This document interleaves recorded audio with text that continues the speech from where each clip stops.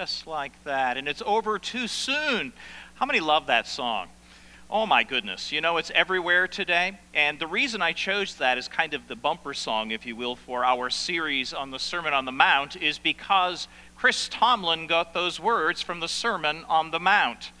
It says a little later in chapter 7, when we get there, it says, "In you being evil, know how to give good gifts to your children, how much more will not your Father in heaven give good gifts to those who ask him?" And so he is a good, good Father. And good morning to you. My name is Bill Walker. I'm one of the pastors here at Grace. If you're new with us, I'm glad to meet you and hope to have a chance to meet you afterward over in our Pizza with the Pastor's Time. It'll be in S1 right over here at the conclusion of this service this morning. So, we are continuing to journey our way through this thing called the Sermon on the Mount, the greatest message ever preached by the greatest person who ever lived, Jesus Christ. We're calling it the good life. And it is the good life because it is a life of following Jesus in loving obedience and doing good out of a heart that is becoming good in him. Today, we are in Matthew chapter 6. Please take your Bibles. Matthew chapter 6, and we will continue on with this section called the interior of the good life. You know, this past week, I was very privileged to have received a tweet. And I got tweeted by none other than C.S. Lewis. Now the challenge of this is C.S. Lewis died the month before I was born. And so actually he died on the day that JFK was shot, so most of the world didn't even know he died. So the Lewis Foundation continues to put out his tweets. So this past week I got a tweet from him who is dead yet tweets. Something like that anyway. But I thought it's so perfect for where we're at in this series on the Sermon on the Mount. This is what Lewis had to say in one of his writings. He said this: "Christianity seems at first to be all about duties and rules and guilt and virtue." How many feel like it often feels like that? It really does feel like that often when you're doing this thing called living the Christian life. Yet he goes on to say it leads you on, actually, out of all of that, into something that lies beyond. And what lies beyond is what we're talking about at this time. You see, we've been talking about stuff like becoming free from anger and contempt and sexual lust and disgust and manipulation and self-protection and fairness issues, grudges and payback. You know, we want to be free from those things, but we aren't, are we? We continue to wrestle in our flesh with the realities of being a peaceful person, a person of fidelity, integrity, and selfless love. So there can be all kinds of guilt that develops in this process of becoming like Jesus. And sometimes it can be so overwhelming, you just want to say, enough! I'm so tired of this. But what's happening? Is that God is leading us beyond ourselves. He is putting us in a position of absolute helplessness because there is somebody who lies beyond all the rules, all the regulations, and all the guilt. And his name is the Father. He is calling us deeper still into his love.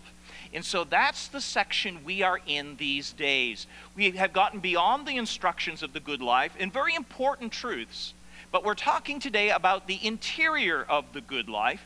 And as we talked about last week, it is really about the developing of a secret life, of holy habits, where we learn to worship the Father in an ongoing way. So when we're at the end of ourselves and don't know what to do, it actually casts us upon the Father. And some of these holy habits are what we're looking at. Last week we talked about when you give to the needy in secret, your Father who sees in secret will reward you. Today we're going to focus on when you pray to the Father, he sees in secret and he will reward you. Next week we'll actually talk about this thing called fasting, something that the American culture knows nothing about, but is actually one of the wonderful developments of the Christian life. So when you fast, focus on your life in him, and he who sees you in secret will ultimately reward you. You know, these things are referred to in many different ways. Spiritual disciplines, means of grace, holy habits of the heart is the way I like to think of them. Just over a month ago, I ordered a book It was recommended by John Piper. And I thought, well, if John Piper recommends it, it must be pretty good. You see what John MacArthur is to my brain, John Piper is to my heart. I love Piper. He's a very passionate man, a very wonderful man. But the book is called Habits of Grace by David Mathis. And it's talking about spiritual disciplines. And that's what we're talking about in this section of meeting with the Father. I thought this was really good, only a paragraph long, but it really helps to set the context of what we're talking about. He put this: put yourself in the path of God's grace. There is an endless sea of God's grace that we can walk in the Christian life. He goes, these are steps of grace-empowered effort and initiative. It works something like this. Get this, I thought it was well said. I can flip a switch on the wall, but I cannot provide the electricity.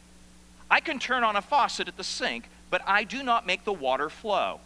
There will be no light or liquid refreshment without somebody else providing it.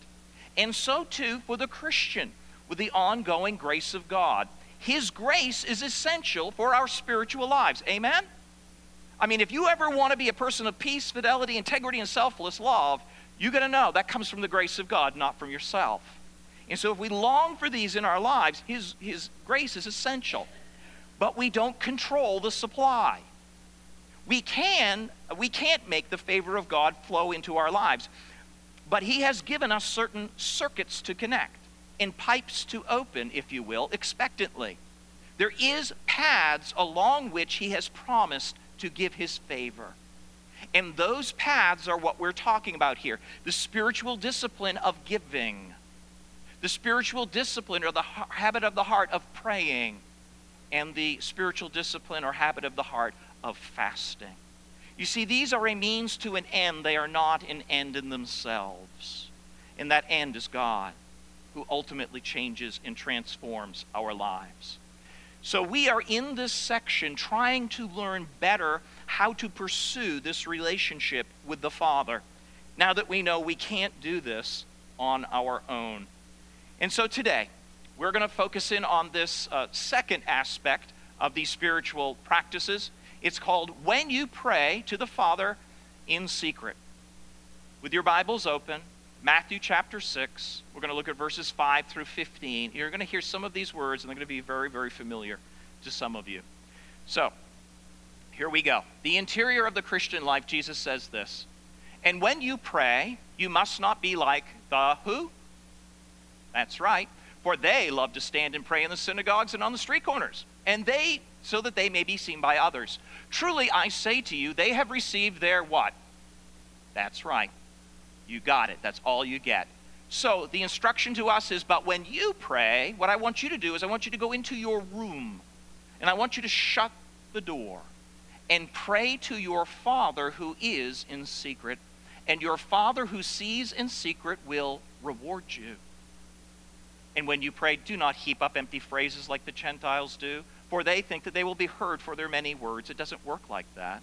Do not be like them, for your Father knows what you need even before you ask. And here we go. Perhaps the most memorized, the most repeated portion of the entire Bible. Pray then like this. And let's recite this part together. Many of you know it by heart. Our Father in heaven, hallowed be your name. Your kingdom come, your will be done on earth as it is in heaven. Give us this day our daily bread, and forgive us our debts as we also have forgiven our debtors. And lead us not into temptation, but deliver us from evil. For yours is the kingdom and the power and the glory forever. And God's people said, that's it. Now this last section is in brackets, even though it's found in some of the very earliest of manuscripts.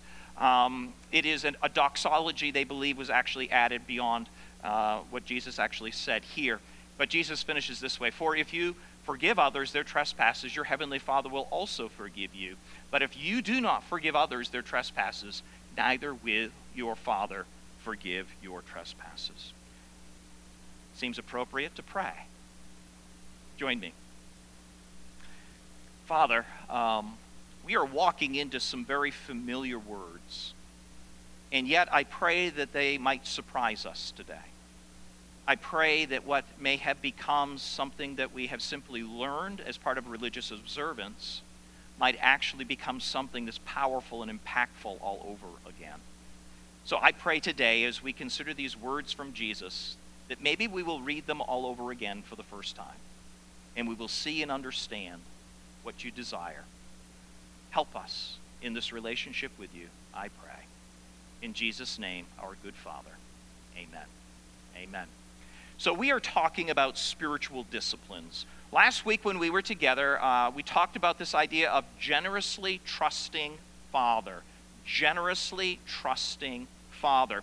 And we talked about this idea of the tithe and being obedient to the Lord in this area of our lives.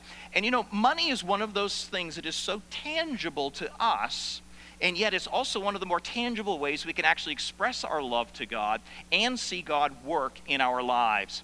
Last week, when I finished speaking on this topic, I had a number of people come up to me. And some came up to me and they said, you know, Pastor Bill, I thought I understood God. But when I started to actually obey him in this area of my life, they said, I understood God in ways I've never understood God before. You know, I can learn to trust God for my eternal destiny, but I couldn't trust him with my budget. But when I did, I watched God do things that I just could not describe. Somebody else came to me and they said, my wife and I used to live in Alexandria. And in those early days, my wife would travel to Virginia to teach in a Christian school, and I traveled all the way up to Baltimore to go to school. And they said, we didn't know how to make ends meet, and we just didn't have a lot of money. He said, but my mother-in-law asked me one time, she goes, are you tithing? He said, yes. She said, good, everything will work out. It just is how it works. I can't describe it. I can't even tell you how to put it in your budget line. All I know is it happens. And so this is one of those spiritual practices that God wants us to learn in our walk with him. And it's a very powerful and potent way. So I want to encourage you that if you have not learned this yet, to risk on the reputation of God and to step out and trust him. And I believe that he will show you himself in ways that you've never seen before. So we've been talking about generously trusting Father, developing this habit in our lives. Today we're going to focus in on graciously approaching Father. Today we're going to talk about prayer. Did you know that there is a right way to pray and a wrong way to pray? Something doesn't sound quite right about that, does it? To say that somebody's not praying correctly is kind of like going to somebody and saying your mother's ugly. You know, you just don't say that. It's kind of like, who do you think you are? Well, you know, it's my mother, leave her alone. So, you know, it's something to say you don't pray correctly. It just seems like you shouldn't be saying that. That's not sensitive to people. But I just want you to know, I didn't say it. I'm only saying what Jesus said. So Jesus began this section, chapter 6, 1 through 18, with a warning. And this was the warning that we looked at last week. Beware of practicing your righteousnesses. These are acts of devotion like giving and praying and fasting before other people in order to be seen by them. For then you will have no reward from your Father who is in heaven. So Jesus is standing in front of this group of religious leaders of his day. The Pharisees, the Sadducees, the scribes, and the lawyers. And they were religious professionals. They just were. This is what they did. This was their craft. This is what they did. In fact, they were so good that they had incredible theatrics connected to what they did. The word to be seen in the original language is actually the word we get theater from. So these people were polished, they were skilled, they were quite capable of incredible displays of righteousness. Last week we talked about how they did this display when it came to giving, but they were also really good at praying, saying prayers. These people were awesome and just pious when it came to praying. And so Jesus tackles them on that issue as well. He goes on to say today, as we look in verse 5, and when you pray, you must not be like the who? Hypocrites. Hypocrites is a negative word, right? How many want to be a hypocrite? That's just a bad deal. Now, if you were in the theatrical world, a hypocrite is simply somebody who puts on a mask and performs a certain part and then takes off the mask when they're done, and people clap. So a hypocrite was an actor. And so Jesus is saying, you must not be like the religious leaders of today, because they're just play acting. Now, what they would do is this. We know through some of the writings of the first century that they would pray 3 times a day. These were set prayer times. It was 9 o'clock, noon, and 3 o'clock in the afternoon. So it was the morning, afternoon, and evening prayers, even though it was 9, noon, and 3. So these times were set times for the people in Jerusalem to pray. I believe a ram's horn would blow in the temple precinct, causing people to stop in that moment. And in that moment, they were to pray towards the temple, but they were to pray. Now, what would happen is they would pray some set prayers. And these set prayers were actually scripture. They would pray like Deuteronomy chapter 6, the great Shema passage. They would add a couple of other passages to it. I'll talk more about that in just a second. So they would not only pray the Shema, the great Jewish confession, but they would also pray something called the Shemanoah Esra. Shemanoah Esra, which means the 18. In other words, there were 18 other prayers used for various occasions that the faithful would pray. And so, they would pray set prayers at set times of the day. All that to say that Jesus was exposing Jewish prayer life that had merely become ritualized. The words and forms of prayer were set, and they would simply read or recite them from memory. And such prayers could be done with almost no attention being paid to what was being said, or they were merely routine and semi-conscious religious experiences. So, the religious leaders would plan to be in conspicuous places when that ram's horn would blow at 9, noon, or 3. So they, knowing that the time was coming, would make their way into the town, and they would probably walk with little steps because they're waiting for the horn to go off, because they want to be in just the right place at just the right time, so when the horn would go off, ha-ha, it's time to pray. And then they would position themselves in extraordinary fashion. And then they would begin to pray to those who are watching. Notice what Jesus says, for they love to stand and pray in the synagogues and on the street corners. The word street corners actually means the main thoroughfares of the town. They weren't looking for an alley. They weren't looking for a side street. They were looking for the most conspicuous place they could be. And when that ram's horn would go off, this is what they would do. Now, I actually brought my prayer shawl with me. That's what this is, by the way. It's a Jewish prayer shawl. They would normally take it just before they would pray. They would kiss it, and then they would put it on. I tried to put it on. I kept slipping off. I thought, let's not mess with that. But this is what they would do at the appointed moment with pious words and in tone. Hear, O Israel, the Lord your God, the Lord is one. And you shall love the Lord your God with all of your heart, with all of your soul, and with all of your might. Then they would connect another part of the scripture. And if you will indeed obey my commandments that I have commanded you this day, to love the Lord your God and to serve him with all of your heart and soul, he will give you rain for your land in its season, in the early rain and the latter rain, that you may gather in your grain, your wine, and your oil. And he will give you grass for your fields and for your livestock. You shall eat and be full. Take care lest your heart be deceived and you turn aside and serve other gods and worship them. Then the anger of the Lord will be kindled against you, and he will shut up the heavens, and there will be no rain, and the land will yield no fruit, and you will perish quickly off this good land that the Lord has given you. That's just one prayer they would pray. Now, let me see if I've got this right. Prayer is talking to God. Preaching is talking to So they would start off like this. Hear, O Israel! He's talking about me. And so what they did is they turned prayer into nothing more than preaching at the people around them.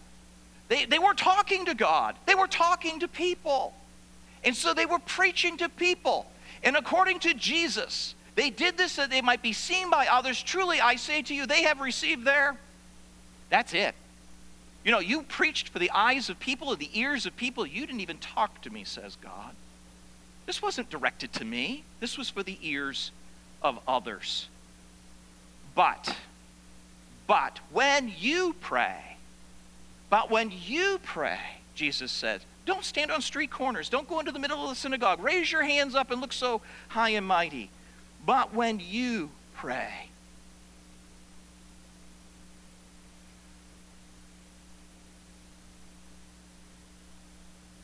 go into your room and shut the door and pray to your Father who is in secret. In other words, don't go and put on a show. It's all about nurturing a private, personal relationship with the Father. This is a spiritual discipline of knowing the Father and spending time with the Father. And your Father who in secret will what? That's it.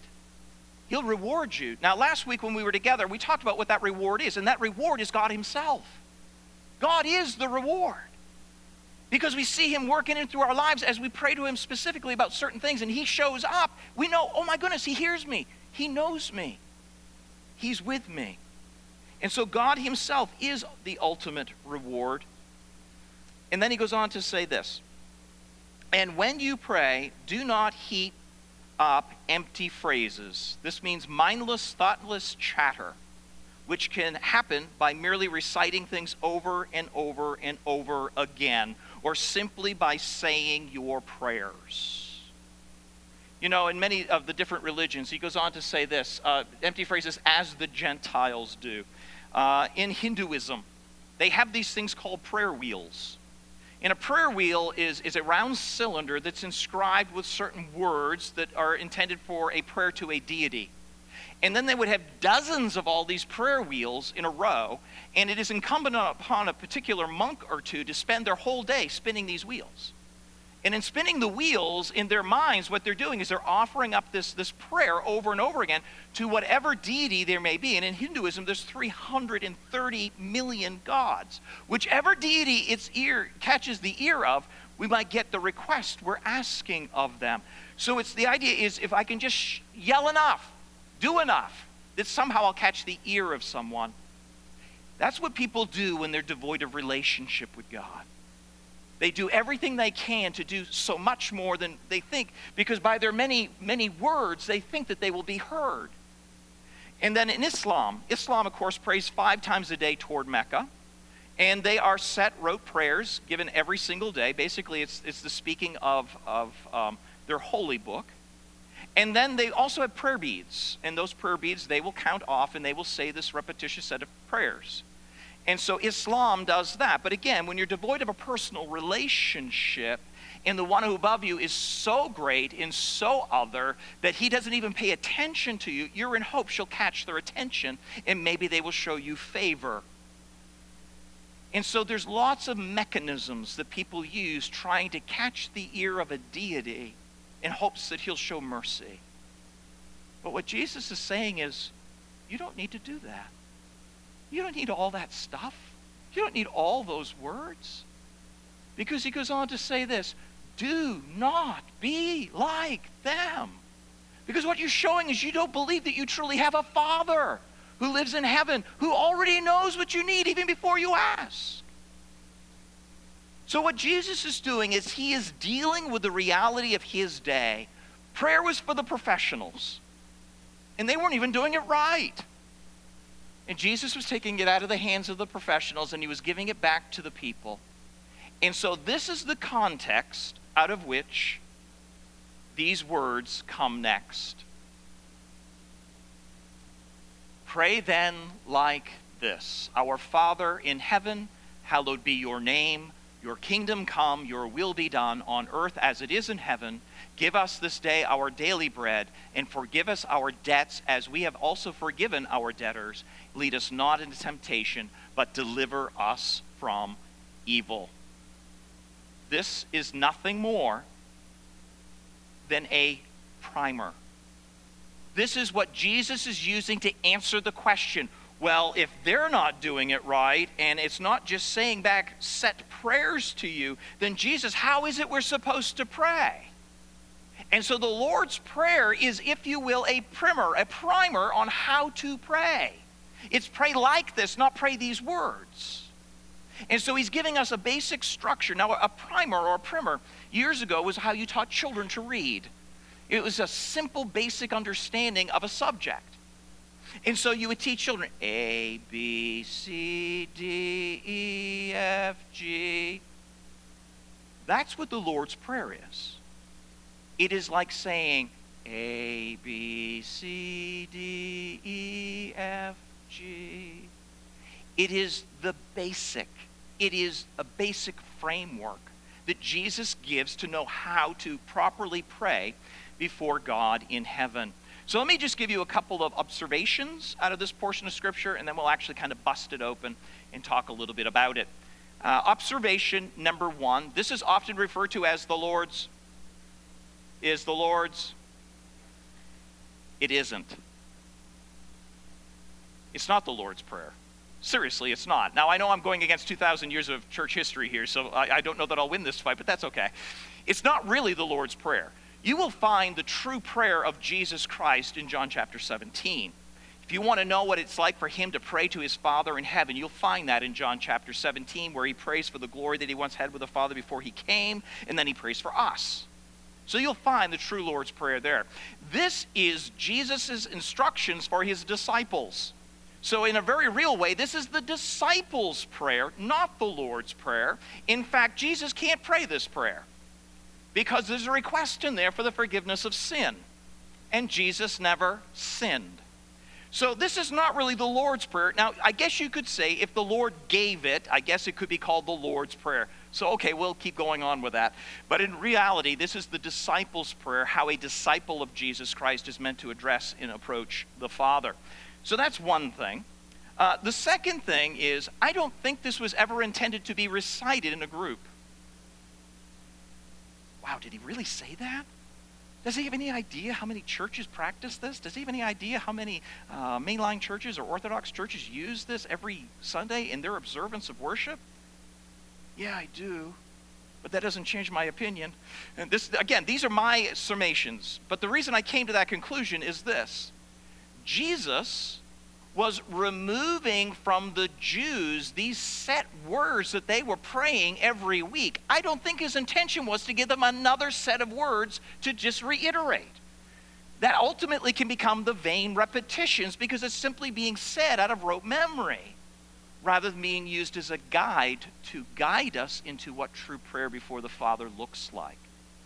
So I don't think in a very real way this is the Lord's Prayer. It's really the disciples' prayer. I don't really think it was meant to be spoken in groups like this. It was designed to be taught to people for understanding of what it means to pray. And then lastly, let me pick on the evangelicals a little bit. That's me. That's the camp I tend to aspire to and dwell in. I think sometimes there are some of us, i.e. me, who are guilty, me, of taking this portion of Scripture, I did it twice, and over-analyzing it to the point that I have exegeted it to the point that I dissected it till I killed it. I have preached on this portion of Scripture twice.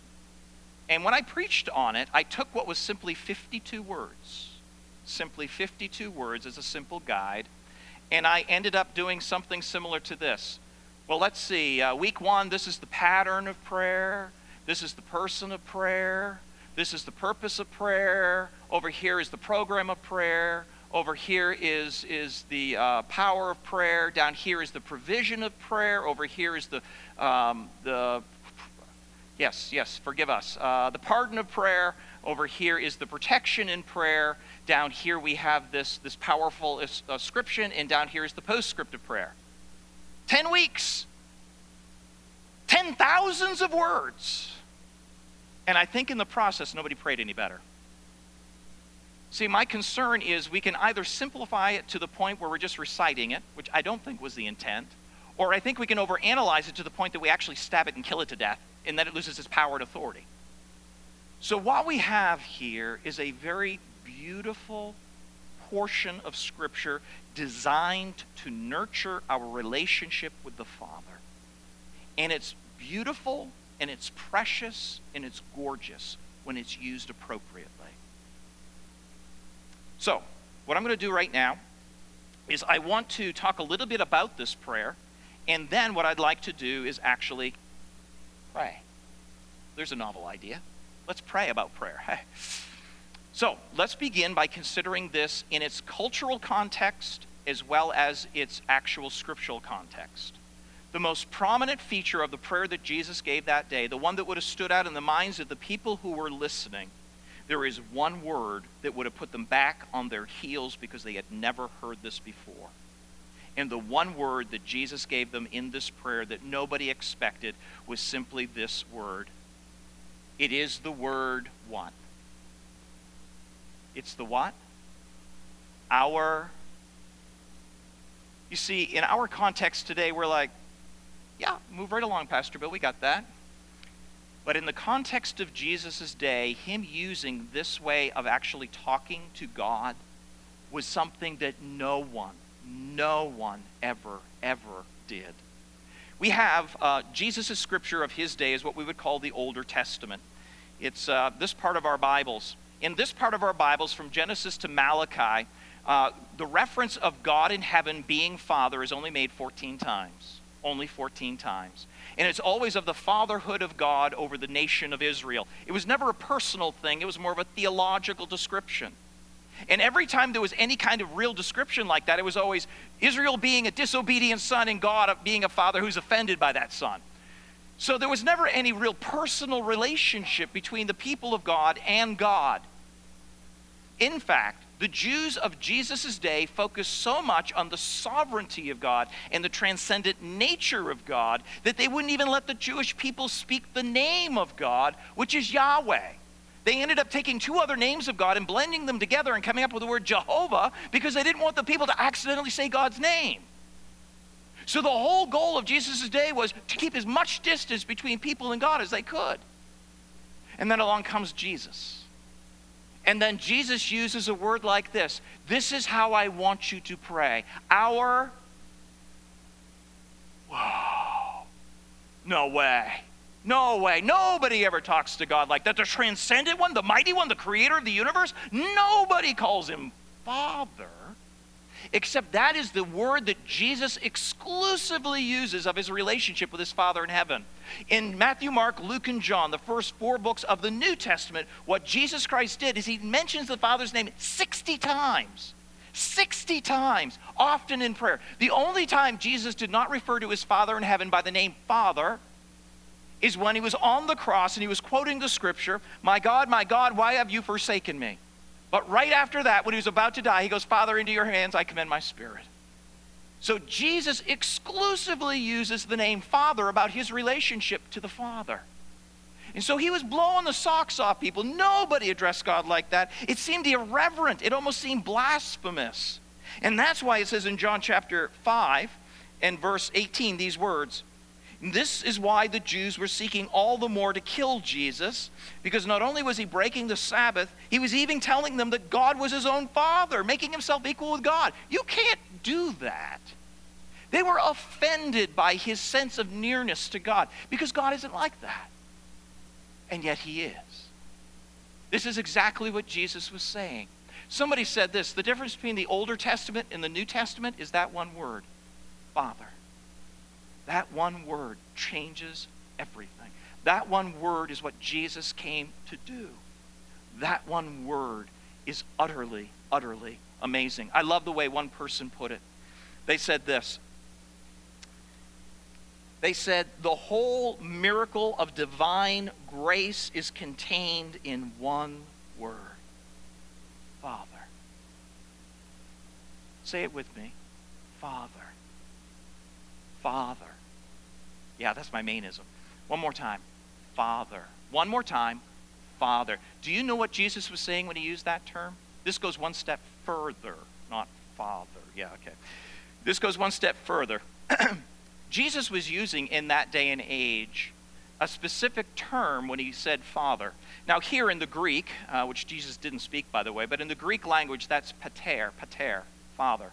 But in Aramaic, which Jesus would have spoken, when he used the word Father, he was using the diminutive. He was using the word that a young child would use towards their dad. And so the word Father is the word Abba.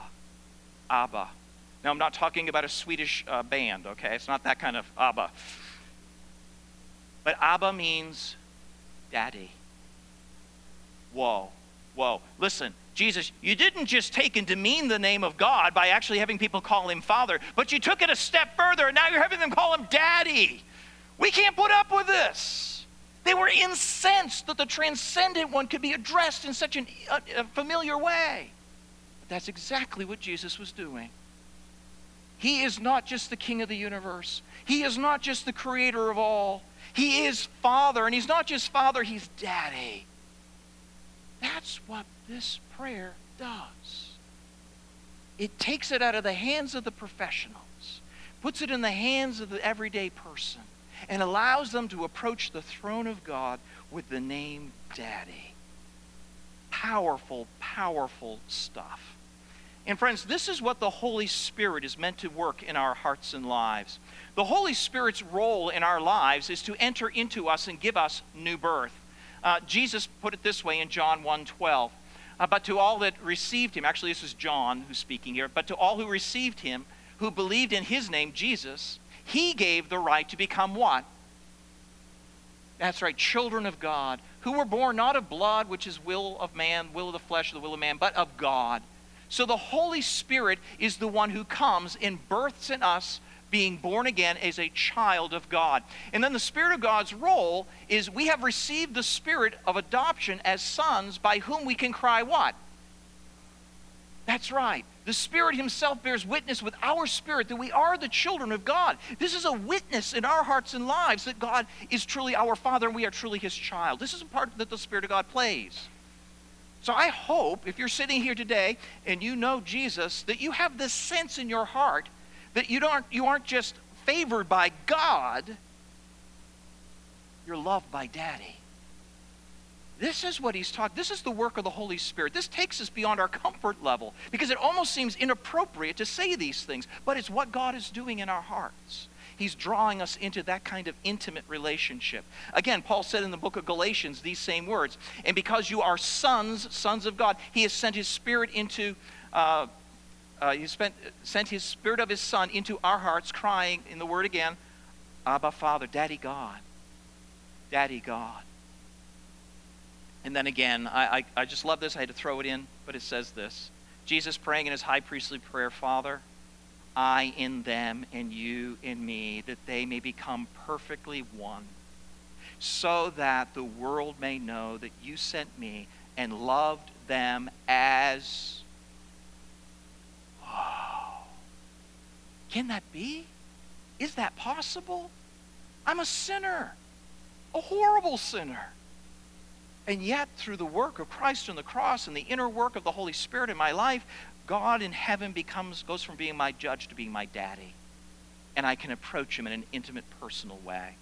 So this was blow your socks off kind of stuff. Nobody anticipated anything like this in it, but it is exactly what Jesus Christ brought to earth through his work ultimately on the cross. What I want you to notice about this prayer is simply this. It's all about, say that. It's all about. Notice, it's his name, it's his kingdom, it's his will, it's his provision. All of it's about, every bit of this prayer is about the Father. Every bit of it. And it begins with the Father's name, the Father's kingdom, and the Father's will before it ever gets to our need. That's purposeful. Because if we just barge into God's presence, we're told to come boldly, but not to barge in. If we barge into God's presence and just start blathering all these things we want without actually considering his name, which means to honor and lift it up, or his kingdom, which is his plan in this world, not mine, and his will, which I'm supposed to fall in line with, if we don't focus on his name, his kingdom, and his will, then my needs dominate my thinking. If we do this correctly, it's very instructive because all of a sudden our needs change when it's about his name, his kingdom, and his will. So this is a very powerful prayer. And what I'm going to do right now is I'm going to close the preaching portion by taking us into the way I believe this prayer was meant to be used. It's meant to be a primer, basic outline for the people of God to approach the Father Father God.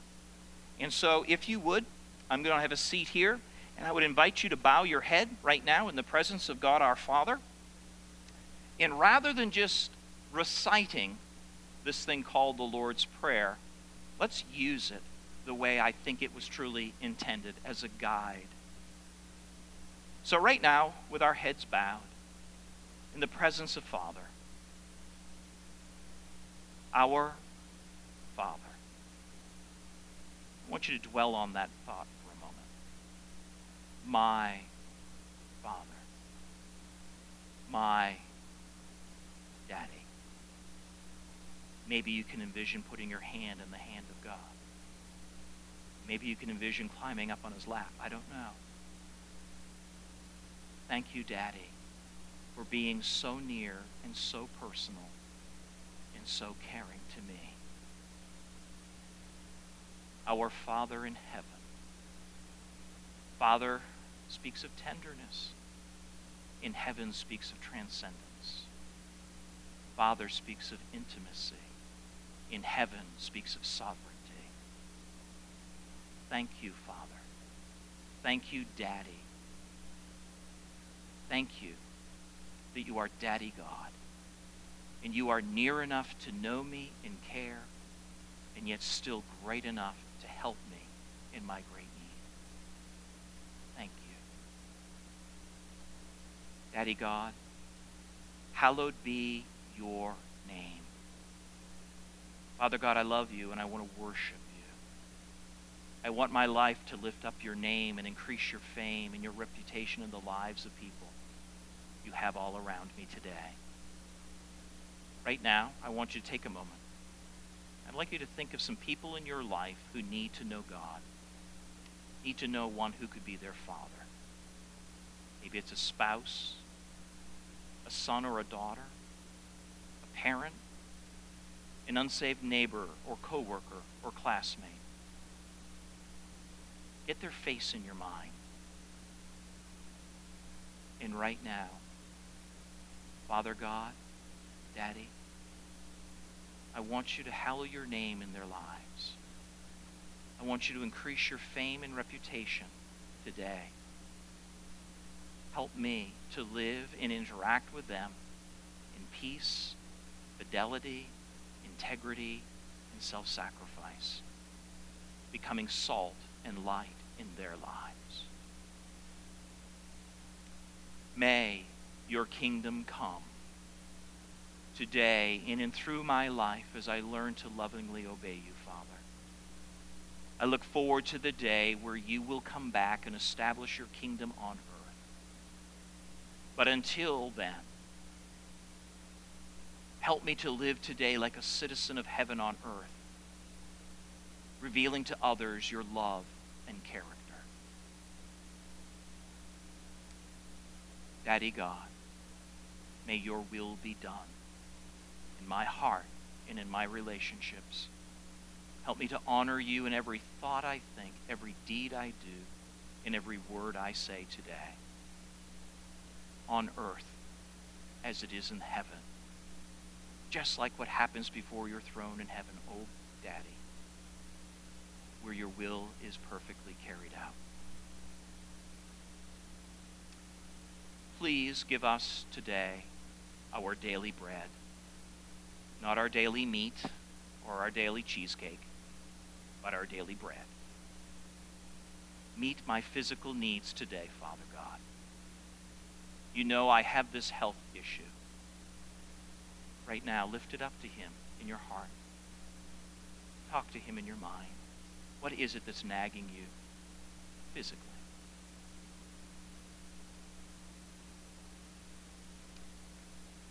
Daddy God, also, I have this financial need. Whatever it is, lift it up to him. Maybe it's the challenge of trusting him with a tithe. I don't know. I don't know. He does. Father God, your will be done in this area of my life. Help me above all to learn to be content with whatever situation I find myself in, because your grace is sufficient for all things. Help me to learn to trust you more and more, And when you say no, that I might grow. Father, Daddy, God, please forgive us our debts. Emotionally, I'm carrying guilt and shame, oh God. You tell me that if I confess my sin, that you are faithful and just to forgive me of my sins and to cleanse me from all unrighteousness. Father God, I confess my sin to you. Be specific about this thing. Own it. Confess it and turn from it right now.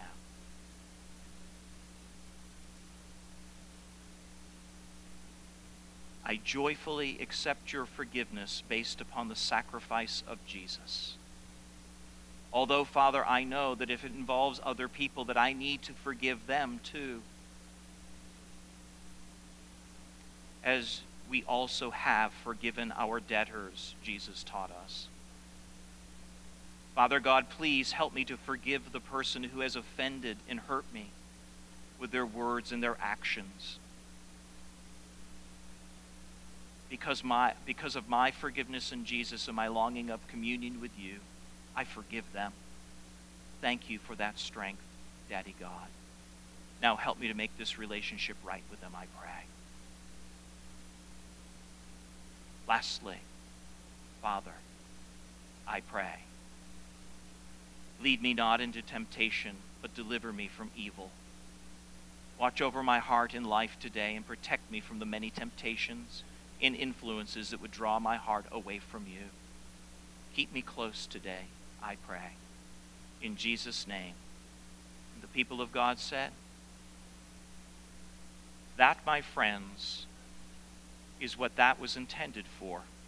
A guide, a primer, a tool in our lives, a pattern to follow, that we can pray intimately with the Father who is in heaven. Somebody said this: the first and great primary business to which I ought to attend every day is to make my soul happy in the Lord. And this week I want to encourage you to spend some time in God's presence, and I want you to do me this, just as one outcome of this message today, one outcome. When you pray in your private personal space, I want you to address God as Daddy. I want you to address God this week in your personal place as Daddy. And I want you to see how it changes the way you pray and what your expectations can be from a good, good Father. Let me pray for us, and then I'll invite the band to come up. And we're going to close with a song. Again, Father, thank you for these beautiful words from Jesus. And help us not just to memorize them, to be able to recite them in religious activity, but help us to use them to guide our thoughts that often wander and our words which often wander. Help us to open our Bibles in our laps and to turn to this portion of Scripture and to use it as a simple guideline to address you, to get to know you, to experience you in our lives. Thank you, Father. In Jesus' name, amen. Would you stand with us?